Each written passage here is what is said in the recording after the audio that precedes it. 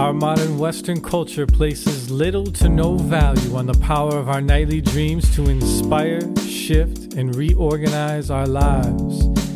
This podcast demands a deep reconsideration of the role dreams play on our path to a more vital and meaningful life. The following is living proof of the life-affirming power of dreams to affect change and redirect the trajectory of our inner and outer lives. These are the dreams that shape us.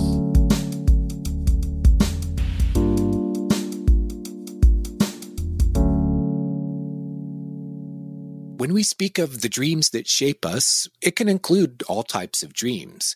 There are dreams that teach, dreams that touch our hearts, and dreams that shake us to the core. Then there are dreams that help us make decisions that shape our lives, sometimes for years to come. Dreams about our professions and careers and fields of study. Dreams that guide us to places we will live, spouses and partners we will choose, and the children we will have. Yes, even our future children can be shown to us in our dreams. And that leads us to our guest, Linda Yael Schiller. Linda is a psychotherapist with decades of experience, and she is a neuronaut, somebody who not only studies dreams, but can shape and control them. And that fact is going to come into play here as we talk with Linda about an experience that she had where her future child was shown to her first in a dream, or at least the dream helped her to make a decision that was very much present in her life. In Linda's wonderful book, Modern Dream Work, she opens with how a dream helped her make one of the most important decisions of her life. Linda, welcome to the Dreams That Shape Us. You know me, I'm J.M. DeBoard, and later the listeners will be hearing from my co-host, Steve Ernenwine. And you are a friend of mine, and I have read your book. I have it here on my shelf. You open with a fantastic story about a dream that shaped your life. Well, how old is your daughter now? She's in her early 20s, right? Right. She's 23. I almost said 22. She's 23 years old now. And you adopted her when she was about a year old. So the decision that you made based on a dream that you had shaped your life for the next 22 years. And counting for many more, we hope. And counting for many more, right. So now we've given our listeners a tease about what we have coming up. Will you just take us back to that time, 20 some years ago, when you were presented with the opportunity to adopt a child and you had to decide whether or not that was the right child for you and you weren't sure. So I just set the scene. Will you take it from there? Absolutely. Thanks, Jason, for your great intro. And thank you for having me on your show. So 22 years ago, my husband and I were in the process of adopting a baby from China. And it's a fairly long, arduous process to do an international adoption, as anyone who's been through the adoption world knows. We used to joke that it's like a double pregnancy because it took about 18 months from start to finish. Yeah. At least at the time. Now, things may be different. But so after somewhere around a year in, or maybe a little over a year, we got what in adoption lingo is called a referral. And we were given a little tiny picture the size of a postage stamp of a little baby, all wrapped up in a snowsuit, mostly just the head and shoulders shot. And she said, "Here's your baby. This is the child that's been chosen for you." And she is about 13 months old now. So by the time you go and pick her up, she'll be about a year and a half old, year and 8 months old. And we were thrilled, shocked, delighted, all of the above. But we were also thinking, wow, we were hoping to be able to get a child that was younger and therefore would have spent less time being in an orphanage, because we know that those are not, ideal environments. So we had hoped that she would have had as little experience as possible there, because we knew it would be another 5 or 6 months before we would travel once the referral was confirmed. So we're sitting in the director's office with the director, Lillian, of the agency called China Adoption with Love. And I exchange a look with my husband, and then I say to Lillian, I don't know. This is such a big decision. She's a little older than we thought. So Lillian gets on the phone. She says, well, we don't know for sure how old she is, because in China and in particular, when kids are adopted, they're left in places and there's no birth certificate or anything with them. She says, let me call China right now and we'll find out if this is true. So she gets on the phone as we're sitting there with China and spends a few minutes talking. And then she comes back and said, oh, no, did we say that she was already 12 or 13 months old? Just not. She's only 9 months old now. We were mistaken. So who knows what the truth is? But anyway, I said, you know what, Lillian? And I look at my husband. I said, can we have one more day before we have to give you a decision? Because I want to go home and dream on it. And she said, yes, but you need to let us know by tomorrow, because otherwise, we want to find you a different referral if this is not the right baby for you. So the stakes were pretty high, and I had 24 hours with which to have a dream and figure out if this was our baby. So do you want me to just keep on talking here? I don't know if you want to pipe in at any point, or should I just keep telling the story? No, please do. Okay. This is a great narrative. So tell us next about you go home after you have this huge decision to make, and you decide you're going to dream on it, which already shows that you have at that time, you already know the power of dreams to help us to make these decisions, because there aren't many people who would say, let me go home and dream on it. Right. They might say, let me go home and sleep on it. And basically they mean the same thing. They need time to digest this decision and allow these deeper levels of themselves to come forward in the dream space. So tell us about the dream that you had that night. It's fascinating, and you relate it in your book, Modern Dream Work. Thank you. So before going to bed, I incubated a dream. And as many of your readers might know, to incubate a dream means you, before going to sleep, write down in your dream journal what you would like your dream to give you information about. If it's a dilemma you have, or a problem you want to solve, or a creative direction for your work, but you spend a few minutes or as long as you want writing about this question that you have, and you end the writing with as clear a question as possible. So I spent a few minutes writing in my dream journal, incubating a dream, and I think the question I ended up with is this child that we saw in the picture today, is she our daughter? And I was really bossy with my dream guide that night, because I didn't want a dream that was so symbolic that it would take me days or longer to decode it and unpack the symbolism. I needed to know right away how to understand this dream. So I think I even wrote, I need this to be crystal clear so I can understand it right away. So that's what I wrote down in my journal. And I woke up a couple times in the night, no dream. And then in the morning, I woke up, I had a dream, and it was crystal clear to me. I personally love her spunk. And when we incubate dreams, sometimes being a little bossy serves us well, like here. Other times, not so much. And if our ego is completely taking over and being crazy bossy, then I would argue that it seldom works. Because ultimately, the deep self doesn't serve the ego or its fanciful requests, right? But our dreams do come through for us when we need them. Every time. Every single time. And we can put complete faith in that. Because like in her example, this decision is going to affect and change her entire life from here forward. And so the deep self is absolutely invested in this decision. And you can hear in the retelling of her experience that the deep self didn't offer the dream in the first couple of times she woke up. She had nothing. And I imagine it left her kind of gasping like, oh my God, what if I really don't get a dream? But in those final moments, it came through. And it always will come through if it's truly needed. I believe that.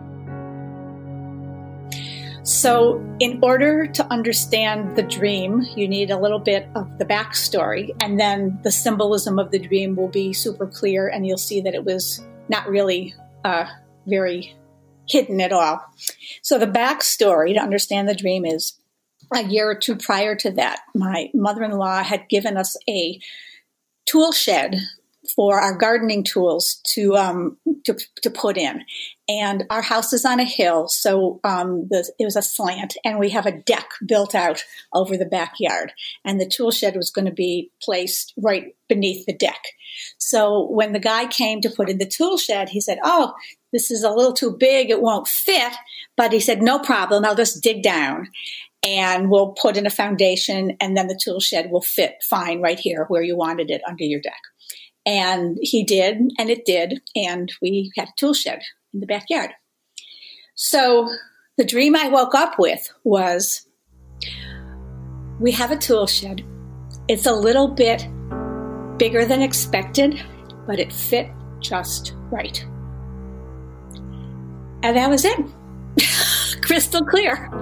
The baby was a little bit bigger than we might have expected, but she was our baby, and she fit just right.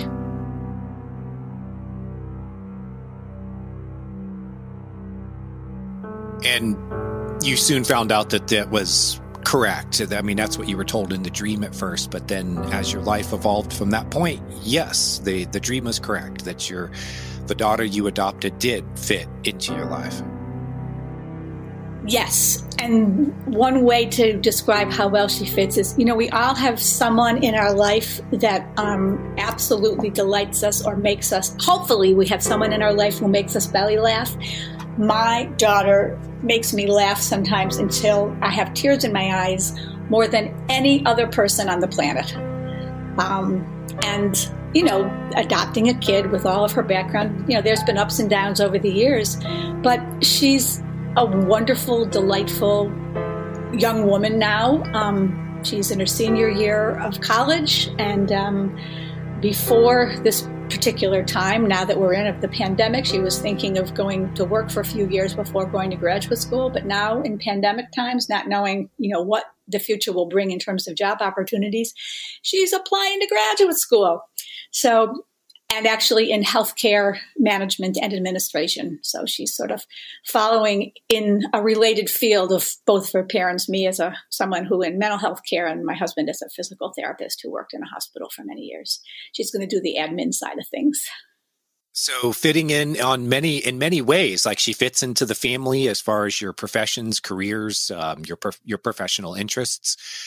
And also just as the personality that was brought to you, someone who has been a delightful child for you. And as you gave her something, you gave her a home, you gave her a family, and she gave you something back too, which I'm sure in many ways, but we're seeing here that the dreaming mind somehow knew that she was the right fit in a personal sort of way. It presented it to you as this shed, and it drew upon the memories of when you had that shed installed and when the installer said, "Oh, it doesn't quite fit here in the space we had for it, but we'll just dig down a little bit. We'll make the space for it."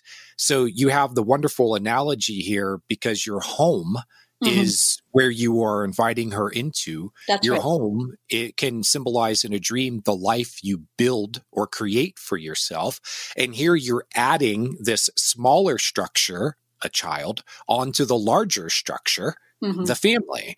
So you have these wonderful ways that the dream has taken this and created a story around it. Yeah. Now, Linda, do you have any speculation about how the dream source knew that your daughter was the right daughter for you? I mean, it implies having knowledge of her, of the future. And of course, it has that knowledge of you and your husband through you. Your dreaming mind knows you and your world through you. But she is halfway across the world. You've never seen or met her. So do you have any ideas about how that works? How did your dreaming mind know that she was right for you? That's a great question, Jason. And I'm going to give you a little piece of information that I don't think I wrote in the book, and I don't think I ever actually shared it with you before. So there are two ways to answer this question. One is the generic, and then the second is the specific. The generic answer is, how does my dreaming mind know who I am and who this child is and who our family is supposed to be? I have studied Kabbalah and other forms of mysticism for many, many years. And one of the things that most mystic traditions teach is that time and space are not relatives. There's a Freudian slip right there. Like theory of relativity. Time and space are relative, and exactly. That's what Einstein says in his theory of relativity. Right. Okay, which has actually been proved at this point with quantum physics. We're still discovering that. So time and space are relative, and when we are in sacred time and sacred space, we're able to envision, see, or touch the past, the present, and the future simultaneously. And I believe that in dream work, we have that opportunity to inhabit sacred time and space. So in doing that, depending on your worldview and what your orientation is, whether you think it's God or the force or the universe or something larger than ourselves, there's a way of accessing that eternal knowledge. Carl Jung might call it accessing our collective unconscious as well. So I think that in the dreaming space, we can access past, present, and future with the greater mind of the universe along with us. And our individual minds connected with the greater mind of the universe then can give us glimpses not only into our past, but also into our future. So I think that was going on for me in this dream and what was at play. So that's a very generic kind of explanation of sort of the spiritual element of dreaming that I am delighted to participate in. The specific is that in Chinese tradition, there's the story of the red thread. And the red thread connects people heart to heart who are beloved of each other, whether it's husband and wife, whether it's parent and child, whether it's another relationship. But anyway, at the beginning of our adoption process, I had started sending the red thread to our daughter in China, who I did not even know at that point who she was. But I also believe that that red thread that I was sending from my heart across the globe to this as of yet unknown baby in China connected with her heart, and that there's a Yiddish word, it's beshert, which means it was just meant to be. So that red thread connected us, and my dreaming mind confirmed it at that dream.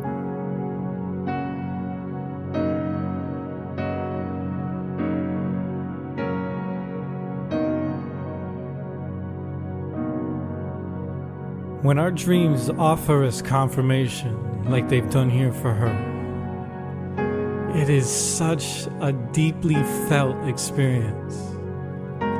It's like a yes, it just comes through you and it feels so right in every single cell of our body. Because our dreams come from that source deep inside of us that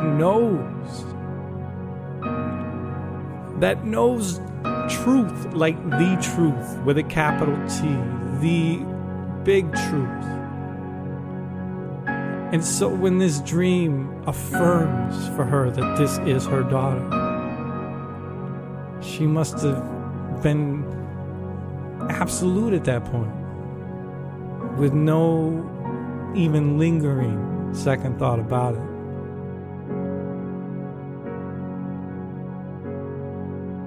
Oh, that is wonderful, Linda. Yes, you didn't say anything about that in your book, and now you have just revealed a deeper layer to this, that the space between you, the distance, the vast Pacific Ocean is nothing to the dreaming mind when you are in a sacred space.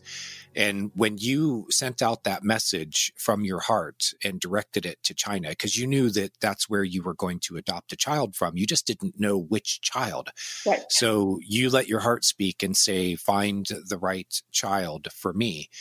So the Dream Source picked this up and ran with it, but you were helping it along. You kind of gave it a little boost, it sounds like. I think so, yeah. I was sort of actively reaching out through time and space from the moment we made the connection with the referral agency. Now, I've talked to other people who have had the same sort of thing happen, but without giving it the boost, without the red thread, which, by the way, Linda, wonderful way of working on the using the cultural tradition and mythology of China as part of your practice that you did of using the red thread, which was a Chinese tradition, to help you to find a daughter in China. Very interesting way of doing it. I suppose for someone out there who is looking for a child in Ireland, that they might look up, some Irish traditions, or if they're in Germany or Italy or Africa or, Brazil, that Absolutely. If they want to adopt a child, that they would look into the traditions of that culture and then utilize them as their own. So very interesting tip. I just wanted to throw that in because I have a feeling that we're going to have a listener out there who is in a similar situation as you and would like to have, would like to know how do they attract the right child to them. But not only is the space that it doesn't, the space now no longer matters, because the distance in space to the dreaming mind, it's as if she was right there with you, even though she was across the Pacific Ocean at the time. That space does not matter, which I think is one of the first things that people have to wrap their minds around when they're doing this kind of work is that space does not matter. She could be on another planet. She could be in another galaxy. Right. And the way that our universe works is that there are instantaneous connections that can be made. But also it's through time. Now, Linda, you just brought up something here that is a great subject for us to explore, is that the time is not what we understand it to be as this linear progression, the hands of a clock, the turning of the pages of the calendar. That is a measurement that we use for our own purposes. Time itself, as you say, past, present, and future all interconnect. And this is the theory about how precognitive dreams work, is that it's because our dreaming mind is not tied to our conception of time, linear time. Our dreaming mind actually understands the true nature of time, as outlined in Einstein's theories and in physics, that past, present, and future is all the same. And that, as you say, it's relative. So you could say in a way that the future time was coming up when your daughter was going to be part of your life, and you could confirm in your own heart that that was the right decision. And in a way, your mind, maybe, we'll speculate here, your dreaming mind was able to look ahead at that possibility and say, yes, this is the answer to the question, because I can see ahead into the future, which is a place that is further ahead in space, and see actually what is occurring in that what we call future time, but it's simply a future space where the Earth, where you will be in a future time, is also where it will be. Where it is in space is also where it will be in time. Is anybody else's mind blown? Like, whoa, dude. I've always really appreciated the concept of time and space being relative, but I've never heard it explained that well before. And wow. Okay. Thank you, Jason. Keep going. So you're looking ahead. And so do you think that might come into your understanding? You brought up quantum physics, and I know that you've studied this subject. Do you think that that's what's going on, is that your mind is actually able to kind of see and project ahead, not only in time, but in space? The short answer, I think, would be yes. I think both, particularly when our linear left brain waking style of interacting, thinking, conversing is asleep for the night, and our dreaming mind takes the forefront. We know that where dreams come from is connected with the limbic system and the reptilian or medulla of our brain. We also know it's connected with the orbital frontal cortex, which is how we see the things that we see in our dreams. So the parts of our brain connected with nonlinear, creative, right brain thinking are the parts of our brain that are most turned on while we sleep. We also know that in a dream, it's always now. We're not dreaming, yesterday this happened, or next week this is going to happen. We're dreaming, this is happening right now. So in a very real way, whatever it is we're having in our dream, it's happening in the now in the dream. And as far as our body interprets or our body resonates to the dream, it's the same to our body mind as if it was actually happening in clock time of now. So we resonate with our dreams as now. And we all have the ability, I think, to see and peek around the corner of time and space. We just don't recognize it or we don't work on it. And if we're not remembering and recording our dreams, then we won't know if we have pre-dreamt something, if we had a precognitive dream, if we didn't have the dream to see, oh, this happened and I dreamed it, last year or 2 years ago. So, having a practice of dream work helps us to be tuned into this sort of way of being present in the future as well as in the present time. Wow, that is wonderful. And you bring up something that, here's an idea that I'd like for you to consider and get your thoughts on. When a person has an experience like you had, and I've, as a Redditor, as a moderator at Reddit, and someone who writes books about dreams, public figure, I get a lot of feedback from people and I hear their stories. And a lot of people have said that they've had similar experiences where they have seen their future children. And when I asked them about how that decision was made, about that choice, and what was going on with it, what the way they usually relate it is that they felt like the child was chosen for them by God or some deity or spiritual force, something larger than themselves. Mm-hmm. Do you think it's possible, Linda, that choice was actually yours? That you got that information somehow into you and that you were the one who was actually making that decision, but based off of being able to pull in this information into your nervous system, almost like remote viewing. I don't want to go too far afield with this, but you mentioned the right brain, and in remote viewing, the right brain is it's the intuitive, creative brain that works in pictures instead of words. Right. And it's also disconnected from linear time in the same way that the very orderly, structured, rational left brain is. So do you think that perhaps maybe you were, in a way, taking this information into yourself, and that you were the one who pulled that in, saw all the information and said, yes, this is my child. And that it wasn't necessarily God or spirit or something else that did it? The best way I can answer that question, I think, is to refer to a type of theology known as process theology. And process theology proposes that God, or whatever word you would use, the listener would use, if God is a word they're not comfortable with, the force of the universe participates in creating the earth and everything on it. And humankind also participates in co-creation of the earth and everything on it. What I like about process theology is this idea of co-creation.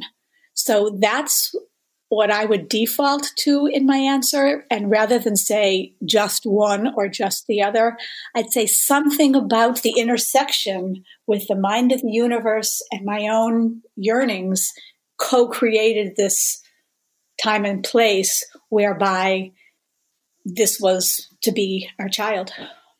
I like that, Linda. Our dreams are also a co-creative process where we are kind of given an outline of a story or a narrative, a simulation type of environment that we go into in the dream. The outline is there, and then the content emerges from the unconscious mind for us to interact with. And our choices and reactions determine how the story unfolds. It's like a choose your own adventure. So it's a co-creative process in the dream. And you are taking this a step further and saying that life itself is a co-creative process between us and the force, the universe, life itself. And so it means that if you take that idea and you stretch it out more, it says that we're kind of consulting with this larger force that knows everything because it's the universe and it encompasses the entire universe. So it has all of that information already. And then we kind of consult with it. And so in your dream, you kind of tested the water. You say, okay, well, what do you think? Send me the information. But in the end, it's still our decisions. So if it's a co-creative process, then we have much more power over our own lives and decisions than the way it's typically conceived of is that you're giving up your will, you're giving up your decision-making power to a higher power. Mm-hmm. And that higher power turns right around and says, no, I'm teaching you what I do. So I need you to be a co-creator along with me. Right. And that life is in a way teaching us this process. This is wonderful, Linda. Thank you. Can I add something here? Or please do. Where we are with time. Plenty of time. Oh, okay. So a couple things based on what you said. I'm actually teaching a class right now on dreams and Kabbalah. I'm in the middle of a 6-week class that I'm teaching. And there are a couple of principles from Jewish mysticism that you inadvertently touched on. And one thing is from the Kabbalah, from the Talmud that says, all dreams follow the mouth. And what does that mean? It means it follows the mouth of the interpreter, either you yourself or the people who you're working with. So the meaning that we ascribe to the dream that we have will direct the actions and results and choices we then make. Ooh. So we know that the final arbiter of the meaning of any dream is the dreamer, him or herself. Yes.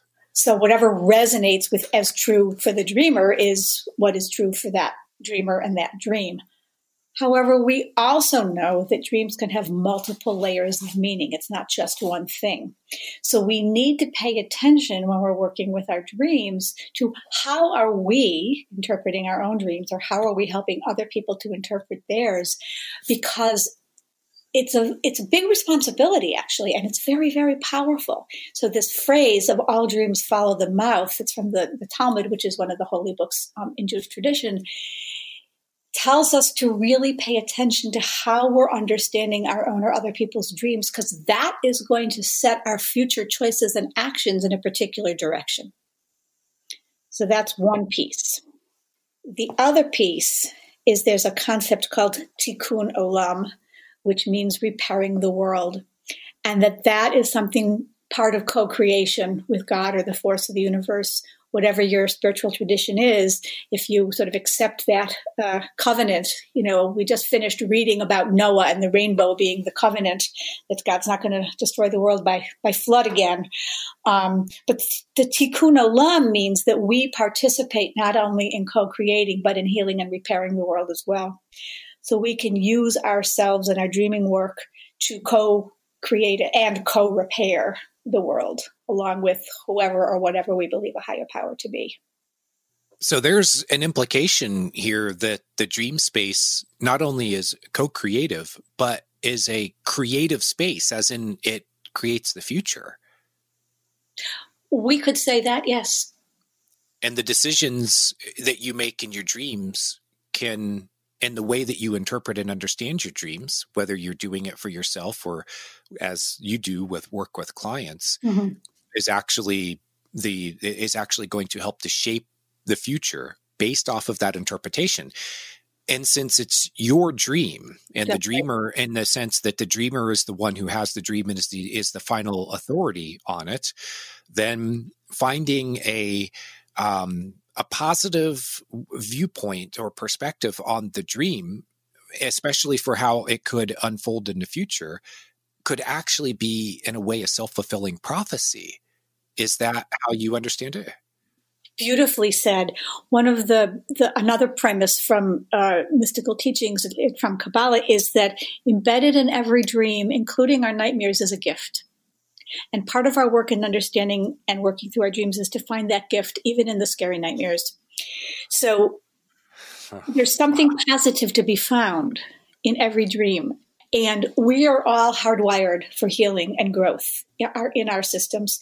So how we understand and interpret the dream and how we delve into it to find the gifts that it's offering, even if they're hard gifts, there's still something we need to know, or we need to do, or we need to understand, or we need to rethink, or we need to get a different perspective on.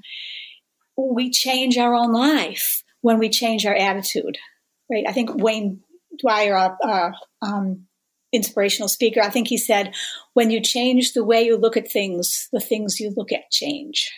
So it's like that. How do we understand this dream will then affect what do we do with the information that we got from it. And so that means you as a dream worker have you have a big responsibility. It's not just in leading the person to the correct interpretation of their dream, which we like to say only they know what the correct interpretation is. And there can also be many layers of the dream. And maybe it's not necessarily correct, isn't necessarily the right word to use. It's more of leading to what feels right and fits right for the dreamer. But there's a deeper responsibility there, because you're also helping to shape that person's future through your influence on them, through their understanding of the dream. And I just want to make this clear, Linda, because as we're talking, I'm thinking of the course that I've been creating for dream workers. And this is one of the things that I've been teaching them, except now you've just put it into words that's even makes it even more obvious. That you have a tremendous influence, call it power, when you help somebody else to interpret their dreams. And so you, of course, want to be very careful with that power. But you also, even in the most nightmarish dreams, even in the ones that seem to be hitting you over the head with a baseball bat, that there's still something at the heart of that dream that's trying to help the dreamer. And if you can find what that is and bring it forth, then the person can then use that information so that, well, one, their dreams will not have to hit them over the head as hard anymore, right. But also to help them to shape their future. Right.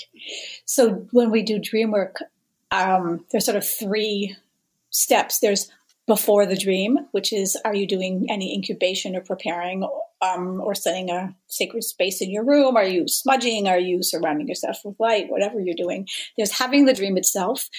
And then there's a whole other conversation that we're not going to have right now about lucid dreaming, which is being awake in your dream.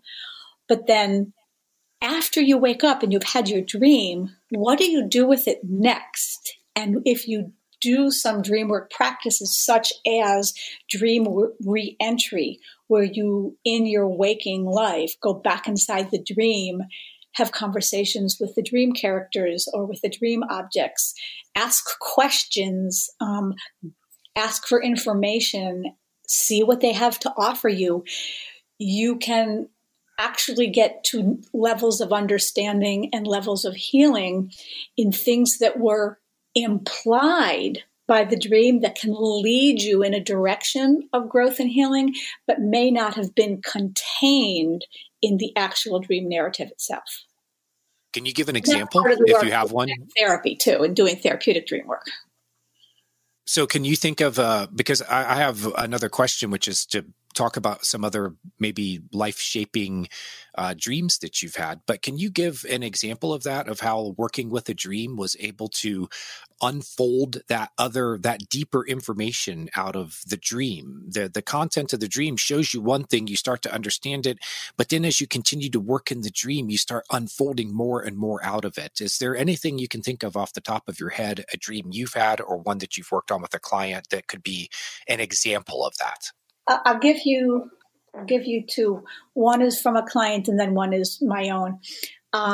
Somebody came to me because she was terrified. She had been working in a personal dream group and she had a dream that an owl featured in. And the people in her dream group were insistent that owls are the harbinger of death and that she really better go get a complete medical workup right away. And she's probably got something really serious going on. And they pointed to other things in her life or her dream. I don't remember all the rest of the details of the dream. But anyway, she was really quite petrified about what this dream might mean. So she came to me for the express purpose of getting another opinion, so like a second opinion, so to speak, yes. A consult on that dream. So when we worked together, we talked about how owls can mean many things. And I asked her what they meant to her. So in addition to the truth that owls might be a harbinger of death in a dream, they aren't always. They also could be symbolic of wisdom. For example, Athena's bird, or the goddess of wisdom, was the owl. Owls yes. see in the dark. Owls have the ability to turn their heads, I think, practically 360 degrees around, certainly practically that, and they can see in all directions. Owls are nocturnal. Owls have certain sounds. They go hoo, hoo, hoo. And then we also, when we have a dream object, character, person, we also want to look at what's the a priori, the in-life information about that. So we want to find out, is this a barn owl? Is this a screech owl? Is it a baby owl? Is it a grandfather owl?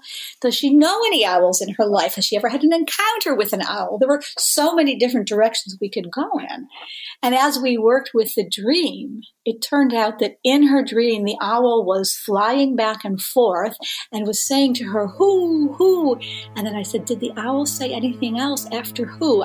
And I invited her to just listen in to see if she heard anything else. And she heard the owl saying, who are you? Who are you? So this was an identity dream about who are you as a person. And that's what this owl was doing for her. It wasn't that she was dying at all. The owl, even though this is an identity dream, could still be considered a harbinger of death, but more specifically, symbolic death.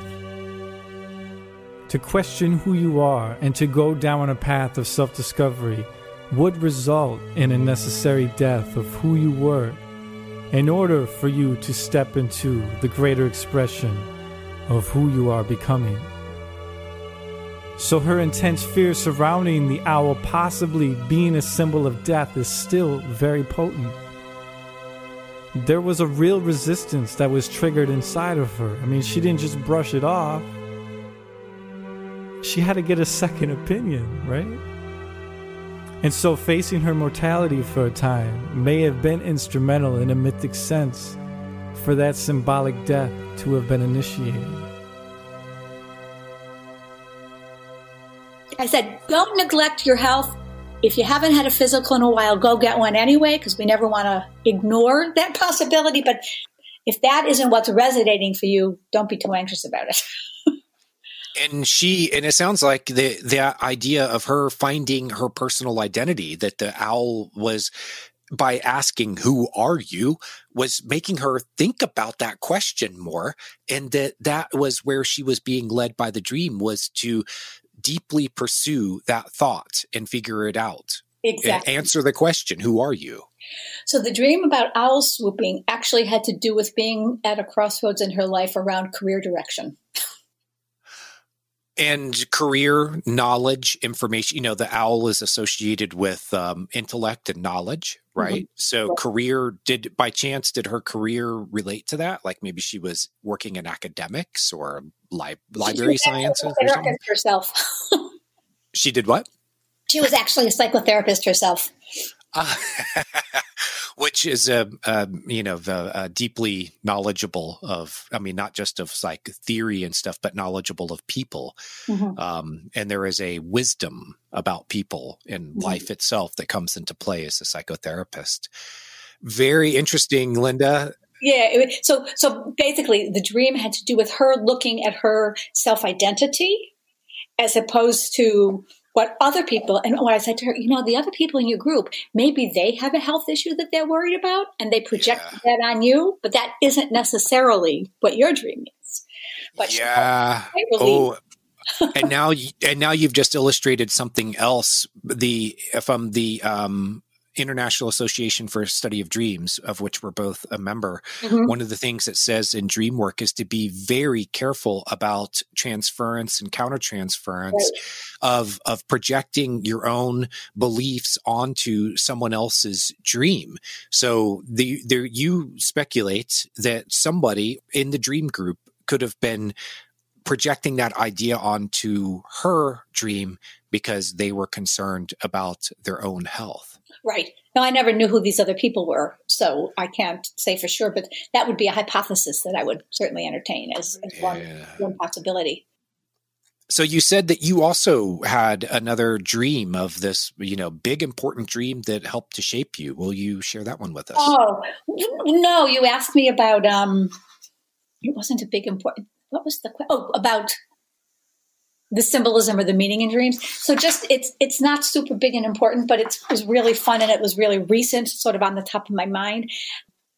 I had a dream. This is really recent. I just happened to have my dream book right here because I have a personal dream group that I've been meeting with. We've been meeting, Jason, for 35 years. It's just quite amazing.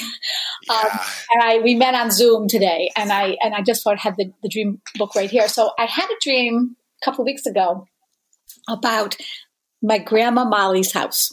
Now, this is my mom's mom. And in the dream, that was it. Her house was there. And I could see it really clearly in my mind's eye. It was red brick and it had an A-frame in the front and there was gardens in the back. And that was kind of it. That was the whole dream, just that image. And I didn't really know what it was about. But as I was thinking about it, I said, well, it has something to do with my grandmother, obviously, and it has something to do, and that's like, grandmothers. Who are the grandmothers? Who are our ancestors? So as I'm sitting and thinking about the dream and talking about the dream and really feeling that sense of my grandmother being present, she was I call her my storybook grandmother because she was like one of those sort of perfect grandmothers. She used to build us out of cards and make us chicken soup, and I'd sleep over her house, and she was great.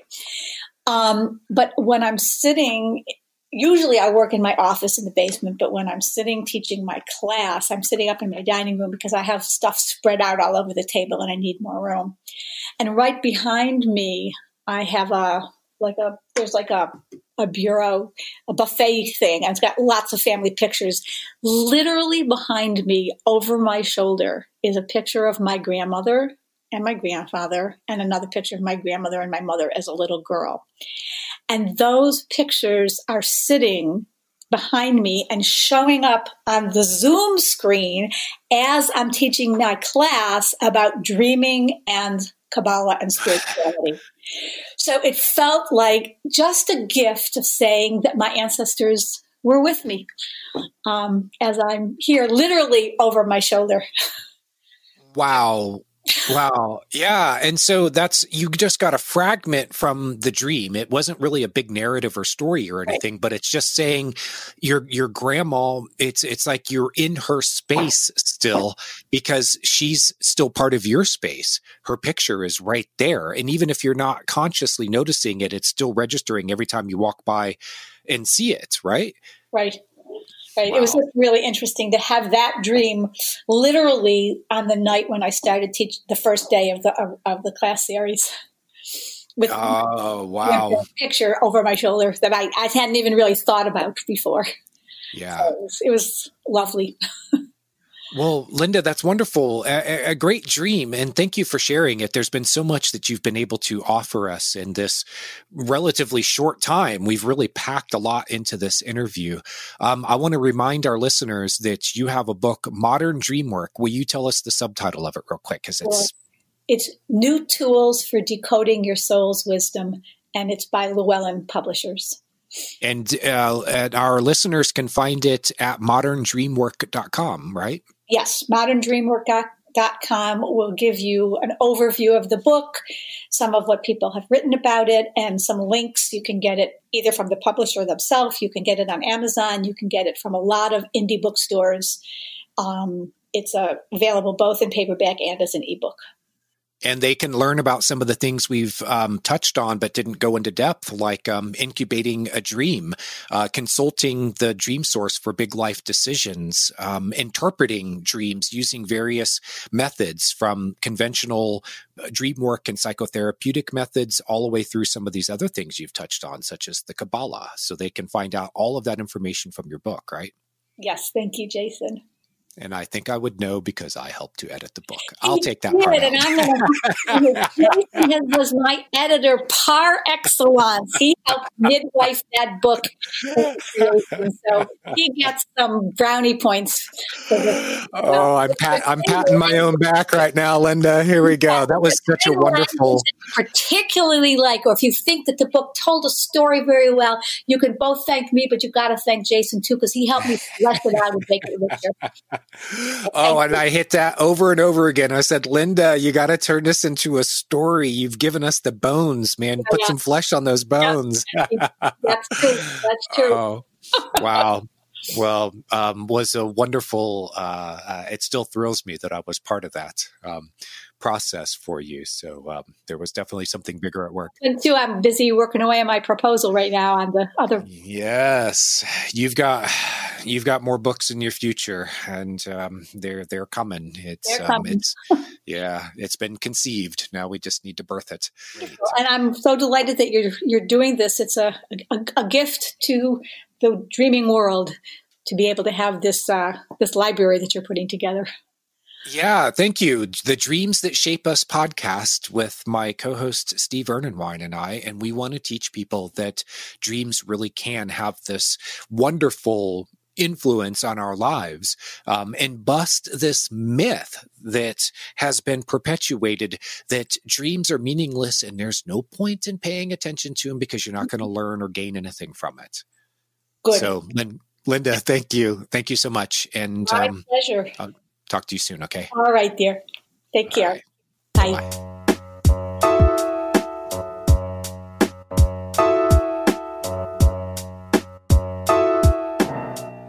The Dreams That Shape Us podcast is created and co-hosted by J.M. DeBoard and me, Stephen Ernenwine. Recording and editing of the podcast is shared by the both of us. And all the original music you heard on this episode was written and performed by me, Steve Ernenwine, a.k.a. AQ the Dreamwalker. Now, I may be biased because he is my soul brother, but Jason is seriously, hands down, the best dream teacher and interpreter I've ever met in the 15 years that I've been doing dream work. So I wholeheartedly encourage you to check out his body of work through his website, jmdebord.com. That's jmdebord.com. And there you can find links to his 3 amazing books, his dreamschool.net, and his various social media profiles. And of course, you can always join him on Reddit. He's a moderator there by the name of Rad Owl. And my music aims to call home the missing pieces of someone's soul. And if you dig that, you can listen for free to my dream-inspired hip-hop and singer-songwriter music on all major streaming platforms under AQ the Dreamwalker. And you can follow me on Instagram, Facebook, and YouTube under AQ the Dreamwalker for more intimate information on my creative process, my music, and my dreaming life. I would be deeply honored if you would join me. And Linda, She has an amazing book called Modern Dream Work. You can find it on Amazon, or you can go to her website, lindayschiller.com, to find out more information on her practice, and her book. If you love what we're doing, we really hope you do. Sharing is caring, man. It helps us to obliterate the Western myth that dreams mean nothing, and helps to inspire more people to take their dreams more seriously. So any help that you can offer us in spreading this podcast far and wide, we would be deeply honored and grateful for that. And thank you to everybody out there listening, and a deep and handsome thanks to Linda for sharing her amazing and heartfelt story with us all here today. We love you. And for Jason DeBoer, I am Stephen Ernenwine, signing off and saying nighty-night.